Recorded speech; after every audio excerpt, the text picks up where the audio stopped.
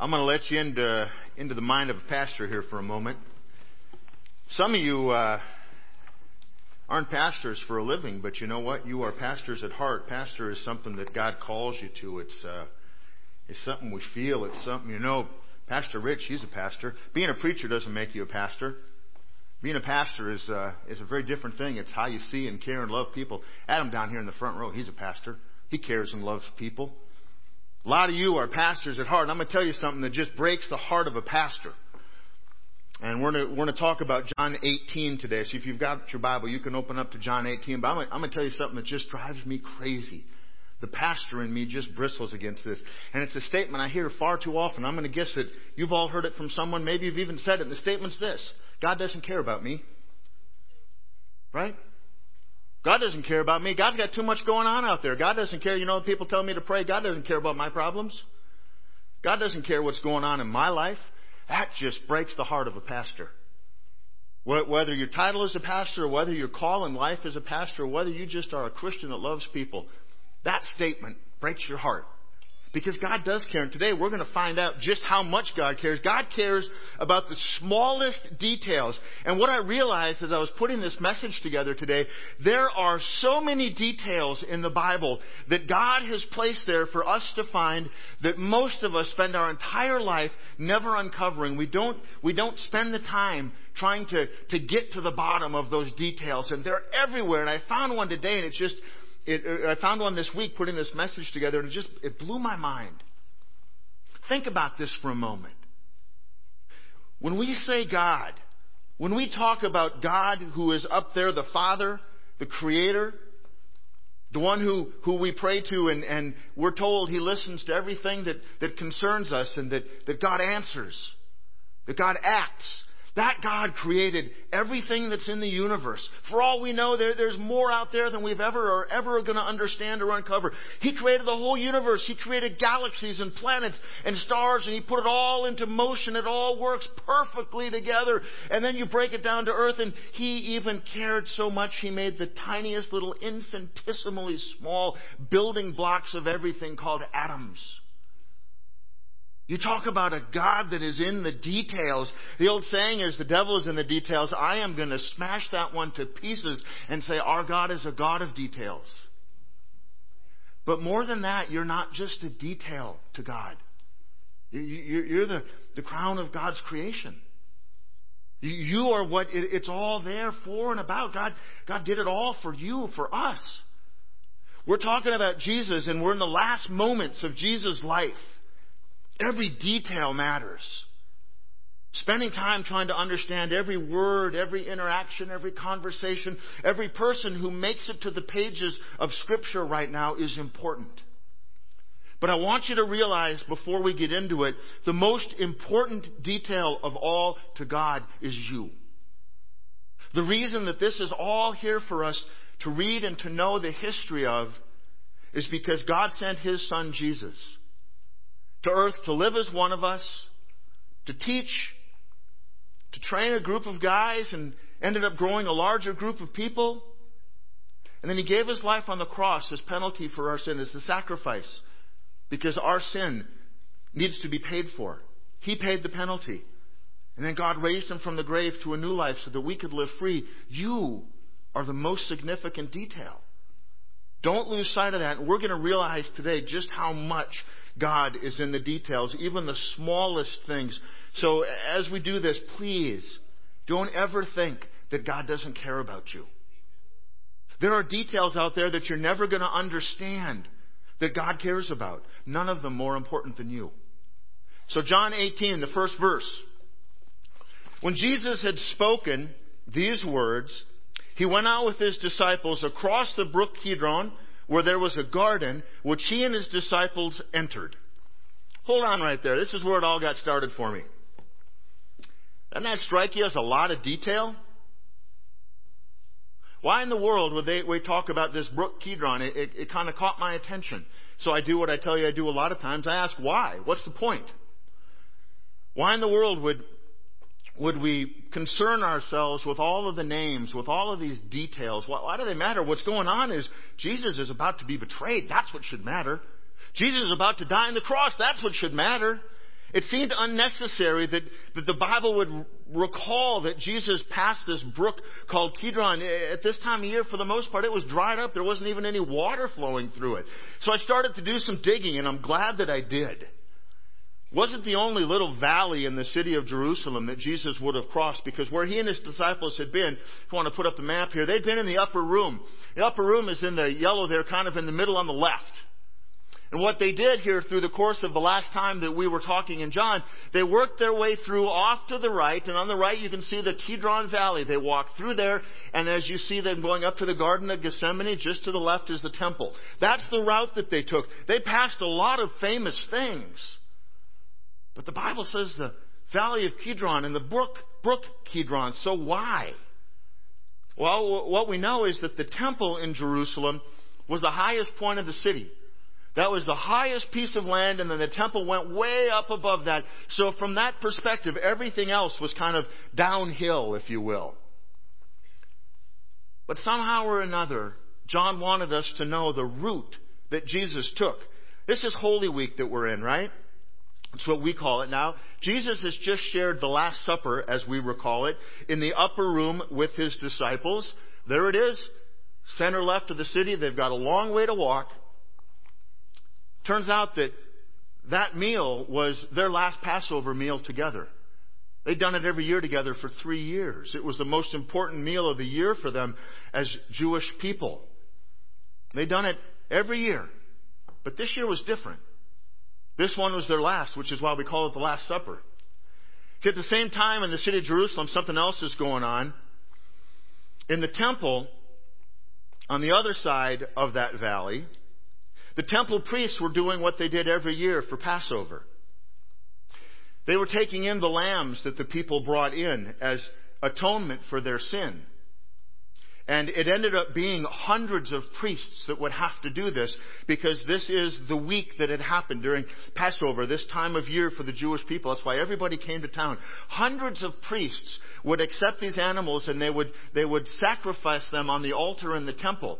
Ends up, I read that in a normal year, 250,000 lambs gave their life as atonement for the sins of the people.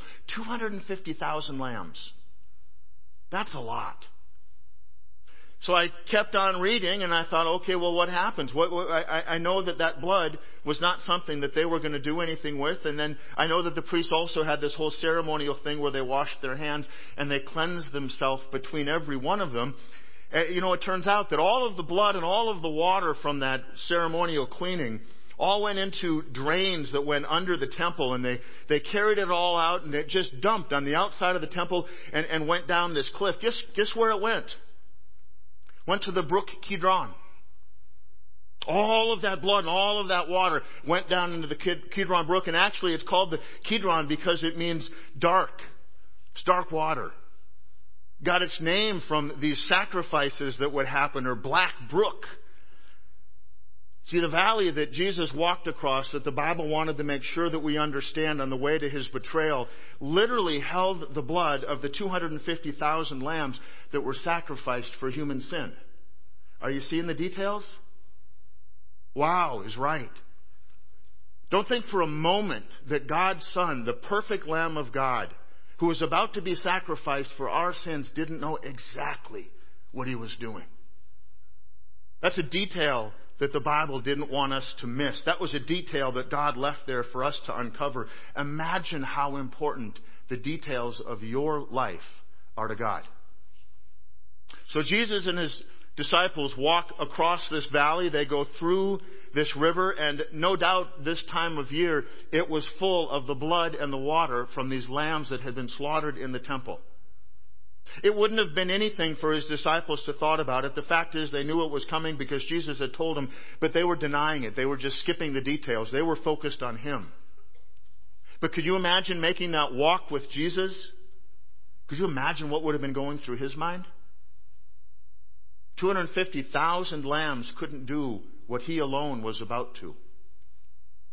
He alone, the perfect Lamb of God, walking through the spilled blood of all of those other lambs that they thought were perfect. So where did it start? They're on the way to the garden. They make that clear. Got thinking about that. There's another famous garden in the Bible. Garden of Eden, right? I just wonder if it ever occurred to Jesus, and I don't know that he ever thought like this. I would have. I would have thought, if only Adam and Eve had listened to my Father, if only Adam and Eve had listened to God, not the serpent, we wouldn't be here right now. If they had only listened to what God told them, the one thing God said, don't eat from that one tree. You can have everything else that you can find. It's all yours. It's just that one tree, leave it alone. Don't eat the fruit from that tree. Where did Adam and Eve go? Right to that tree. 2,000 years later, from this day of Jesus walking across the valley, things really haven't changed. Because the Garden of Eden was what it was, and Adam and Eve did what they did. It's not Jesus in a completely different garden, about to be betrayed and crucified for sins that he was completely innocent of. Tonight, in the passage, the sin from Eden culminates in the sin of Judas, where he not only sins by betraying Jesus, he sins against Jesus by turning him over to be killed. Judas was aware of the details as well. The sins of the Garden of Eden continue with you and I today. Had all of this passage yet to be happened, if it was happening right now, you know what? Our lives would still require Jesus to go to the cross. We've had all this time to understand and to figure it out and to get it straight. And yet Jesus would still been called by God to have done the very same thing. 18:2, now Judas, who betrayed him, also knew the place, for Jesus often met there with his disciples. Why did Judas know it? Because Judas was a disciple. He'd been there before. Judas was an insider who really lived as an outsider, but he had an insider seat at the table. The difference between Judas and the other 12 was Judas never knew Jesus as his Lord. Judas never understood Jesus as his Messiah, as his Savior. Jesus was never anything more to Judas than a teacher. And now Jesus represented a way for him to earn himself a little bit of money, 30 pieces of silver. You've heard me talk about this before. That was what you had to pay someone if your animal killed someone else's slave. A dead slave was worth 30 pieces of silver. That was what Judas got for betraying Jesus. At this point, Jesus represented nothing more to him but the way to get a little bit ahead. Not unlike people we see in the church today, whether it's a disciple, a pastor, or someone who thinks that they're a good Christian, but really, in their mind, the church is just a place where they can get a little bit ahead, a place to grab a little power or some authority, a little recognition. It's the way Jesus was treated by Judas. He didn't see him and accept him for who he was. And that might be the way of the world and the way of politics and corporate America, but that is not the way that God had planned for his church or his people. Verse 3, so Judas, having procured a band of soldiers and some officers from the chief priests and the Pharisees, went there with lanterns and torches and weapons. Curiously, this verse tells us that Judas wasn't someone who just got swept up in it. Judas was a part of it. Judas helped to gather everybody, the religious leaders, the soldiers. More than likely, there was well over 100. I read in one place it was probably between 200 and 600 Roman soldiers, because they were going expecting conflict. And the Roman army never got outnumbered in conflict if they could help it. And so even though they were going after one man, they weren't really sure what kind of a fight they needed to get ready for, and so they loved to show their power and strength. And Judas gathered all of these people. When they showed up intimidating and overwhelming. See, Judas, he wasn't tricked or trapped or caught up in the events of the night. Judas actually helped to orchestrate everything that happened that night. So they're in the garden, and Jesus, it says in verse 4, then Jesus, knowing all that would happen to him, came forward and said to them, who do you seek? Isn't it interesting? Rather than them having to come and find him, Jesus steps out to them and says, who do you seek? He knows full well who they're looking for, but he didn't shy away. He wasn't afraid. He didn't try to hide in the trees. Jesus stepped out and said, who do you seek? Jesus walked into the garden on this night with his eyes wide open. He knew what was going to happen. He knew the way the events of the evening were going to play out. And he knew that when the sun set on this day, it would be his last day on earth as a human, that he would see that sunset alive. The details weren't escaping Jesus. He was well aware that this began the culmination of his time on earth. This night, beginning with the betrayal of one of those closest to him, begins the series of events that roll out so quickly that amount to his arrest, these fake trials, a day of mockery, being left alone by the closest to him, the beating that he received, the flogging, and ultimately his death on the cross. Jesus knew it was all going to happen, but he didn't run away. He didn't walk away. He stood there with dignity because he knew this was God's plan for him, and he stepped forward and said, "Who are you looking for?" Jesus wasn't afraid of what was to follow. They answered him, "Jesus of Nazareth." Their intention in using that name would have been to minimize him. The Jewish priests and the religious leaders, they didn't want to give Jesus credit for anything. There's a place in the Bible where someone asked of Jesus, could anything good come from Nazareth? The idea being that nothing worth anything could come from that place, and so they used that identifier, Jesus of Nazareth. Jesus said to them, "I am He." So I went back and I looked at that because we've heard that one before, right? Literally in the original language, what Jesus' response was, "I am." "Who do you seek?" They said, "Jesus of Nazareth." Jesus' response was, "I am." What that did to those Jewish priests and religious leaders who were there was a detail that wasn't lost on them. That was Jesus directly connecting himself to all of those statements in the Old Testament where God said, "I am." Jesus was claiming to be God. He wasn't just Jesus of Nazareth the way they were trying to write him off as. No, he was so much more than that. Judas, who betrayed him, was standing with them, one of the 12 who had spent the last 3 years with Jesus. Learned from him, he'd been an eyewitness to the miracles. He'd seen for himself that there was no explanation to who Jesus was. He wasn't just Jesus of Nazareth. The only explanation could possibly have been that Jesus truly was the Son of God. Verse 6, when Jesus said, "I am He," something very interesting happened. When Jesus said to them, "I am He," they drew back and fell to the ground. Why did they fall to the ground? Can you imagine these religious leaders, so arrogant and pompous, so filled with pride and self-righteousness, all dressed up in their finest in this detachment of Roman soldiers, whether it was 100 or 600, all dressed up in their battle gear? Can you just imagine all those people there to confront and intimidate and arrest him? And when Jesus says those 3 simple words, "I am," or "I am He," they back up and they fell to the ground. He didn't make them do it. They just did. 2 reasons I think happened there. When he said, "I am," a second time, somehow the power of God was so strong on him, those religious leaders knew they couldn't confront him. They knew they couldn't stand in front of him.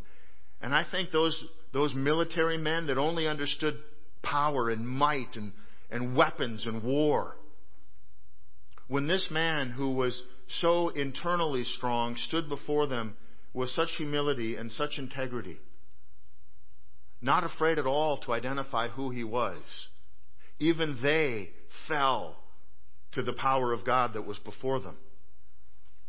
When he says, "I am," he's tying himself to the great I am of the Old Testament, to the great I am of eternity, the great I am of creation, the great I am who is all in all. Jesus, who is about to become the sacrifice for our sins, is soon to be the "I am your Savior."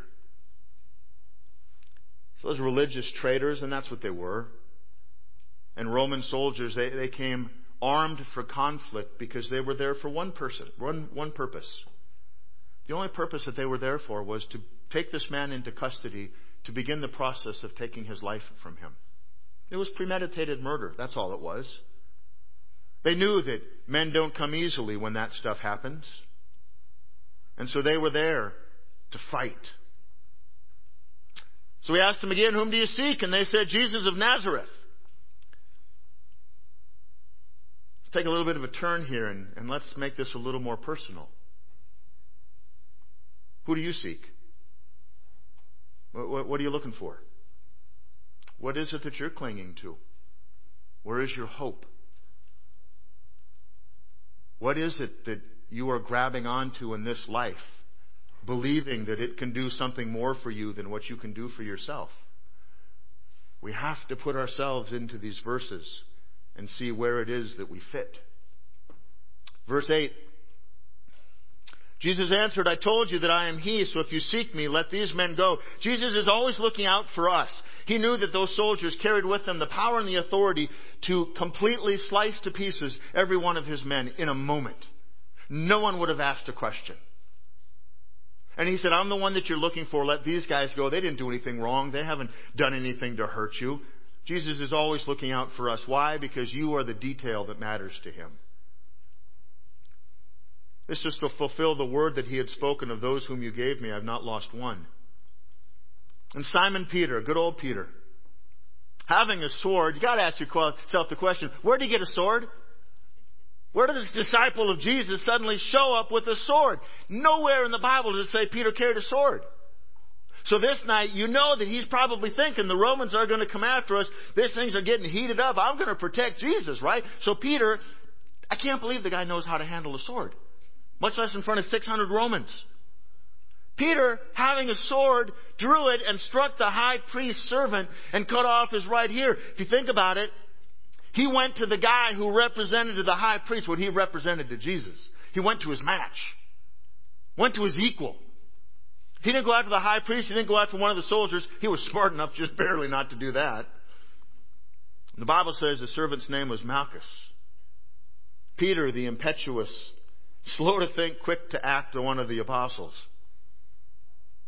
See, Peter was thinking he was helping Jesus.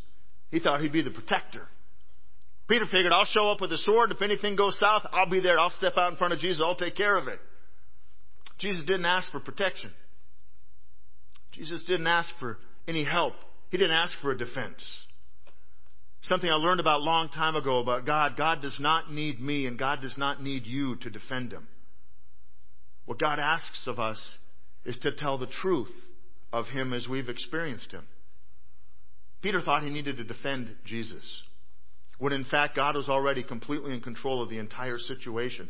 And you can know that that's true of your life too, because there's nothing in this universe, not one detail, most certainly not you, that God isn't aware of, concerned about, and keeping track of with love. See, the same is true for us today, though. God never once asked us in the entirety of the Bible to come to His defense.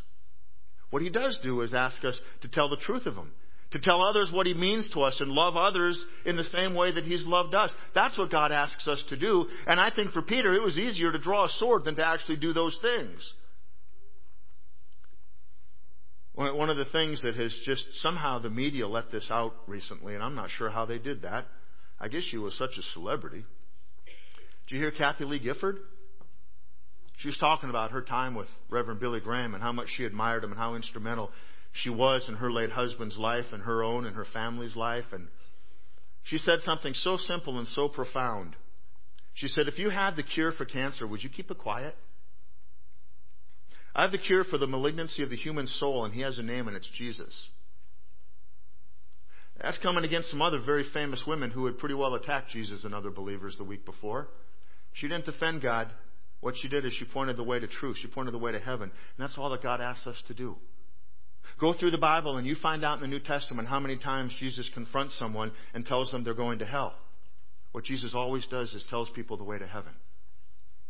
We don't have to tell people what's going to happen, that they're going to hell. The thing that God asks us to do is to tell them how it is that we understand the path to heaven.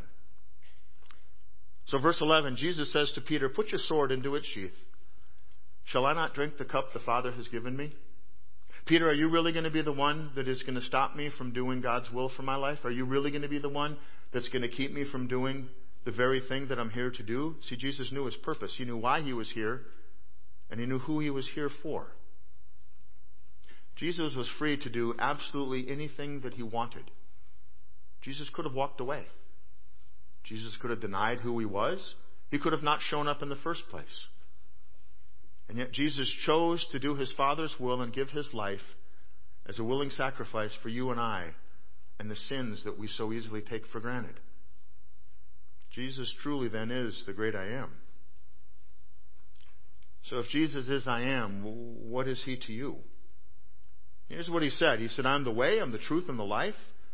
I'm the light of the world. I'm the door of the sheep. I'm the good shepherd. I'm the resurrection and the life. I'm the true vine. I'm the bread of life. Jesus is the answer to our questions. Jesus is the solution to our problems. He is the one who will heal our broken hearts. He is the one who will give us hope when everything around us is hopeless. He is the one who truly knows us for who we are. We don't have to pretend to be anything that we're not, because He already knows the truth. He is the one who is and who knows and who has and who will. He's the only Son of God. He is the Savior of all who believe and trust in Him. He is one who paid the price for you that you cannot pay for yourself. He is the one and only true and eternal lover of your soul. He is the one who knows you, who loves you, who sees you, who forgives you. He's all those things, and He is so very much more. But when they asked Him who He was, all He said was, I am.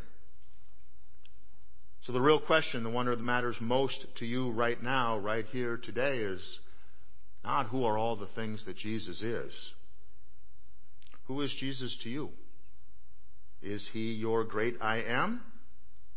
Is He your true hope? Is He the eternal Savior of your soul? Or is He just a guy that the Bible wrote a lot about? Who is Jesus to you? Let's pray. God, thank You that we are not details in the universe. Thank You that we don't believe in a universe that people tell us is out for our best interest, but that is impersonal. The universe is cold. It's dark. It's filled with Your creation. Were it not for You, God, there would be no hope out there. Thank You, God, for who You are. Thank You that You sent Your Son Jesus to live as one of us, and as we're getting close in these passages, to die for us. Thank You that Jesus is the great I am. And for all the things that He is, it doesn't mean very much if we don't believe in Him. So God, we ask that Your Holy Spirit would work in our hearts. Maybe we've known Jesus our whole lives, but we've never fully given ourselves to Him. Because one day, God, You're going to ask Him for each one of us if He knows us and who we are. And God, the answer that we want Him to give is, I am her Savior. I am His Savior. But that only happens when we give ourselves to Him now. And so, God, through Your Holy Spirit, we pray that You would work in us to do that very thing. In Jesus' name, amen. Here's two things I know for sure this morning I want to make sure you go home and are clear about. Number one, the devil wants you to believe that God doesn't care about you. The devil wants you to believe that God is too busy and you are too insignificant and you've done too much wrong in your life for God to care one bit about what happens to you. I know that's not true. The other thing that I know is that God cares deeply about every part of you in your life. I know that because Jesus, the perfect Lamb of God, chose a path on this night we looked at today, walking through the blood of 250,000 slaughtered lambs whose blood was shed for human sin, knowing that within 24 hours it would be His blood that would be shed. And when He did that, He thought about you. He didn't do it because He had to. He didn't do it because God didn't give Him a choice. He did it because He loves you. And as Jesus walked that route, and as He walked through that blood, knowing that His blood was going to be next, He thought about you, and He loves you that much. Don't let the devil convince you that you don't matter. You mean everything to Jesus. So much so that He gave His life for you. Thank you for coming this week. Have an awesome, wonderful week. Hope to see you here next Sunday, 10:30. If you've got a friend who doesn't know Jesus or is looking for a church home, bring them along. We've got one more song. Thank you, worship team.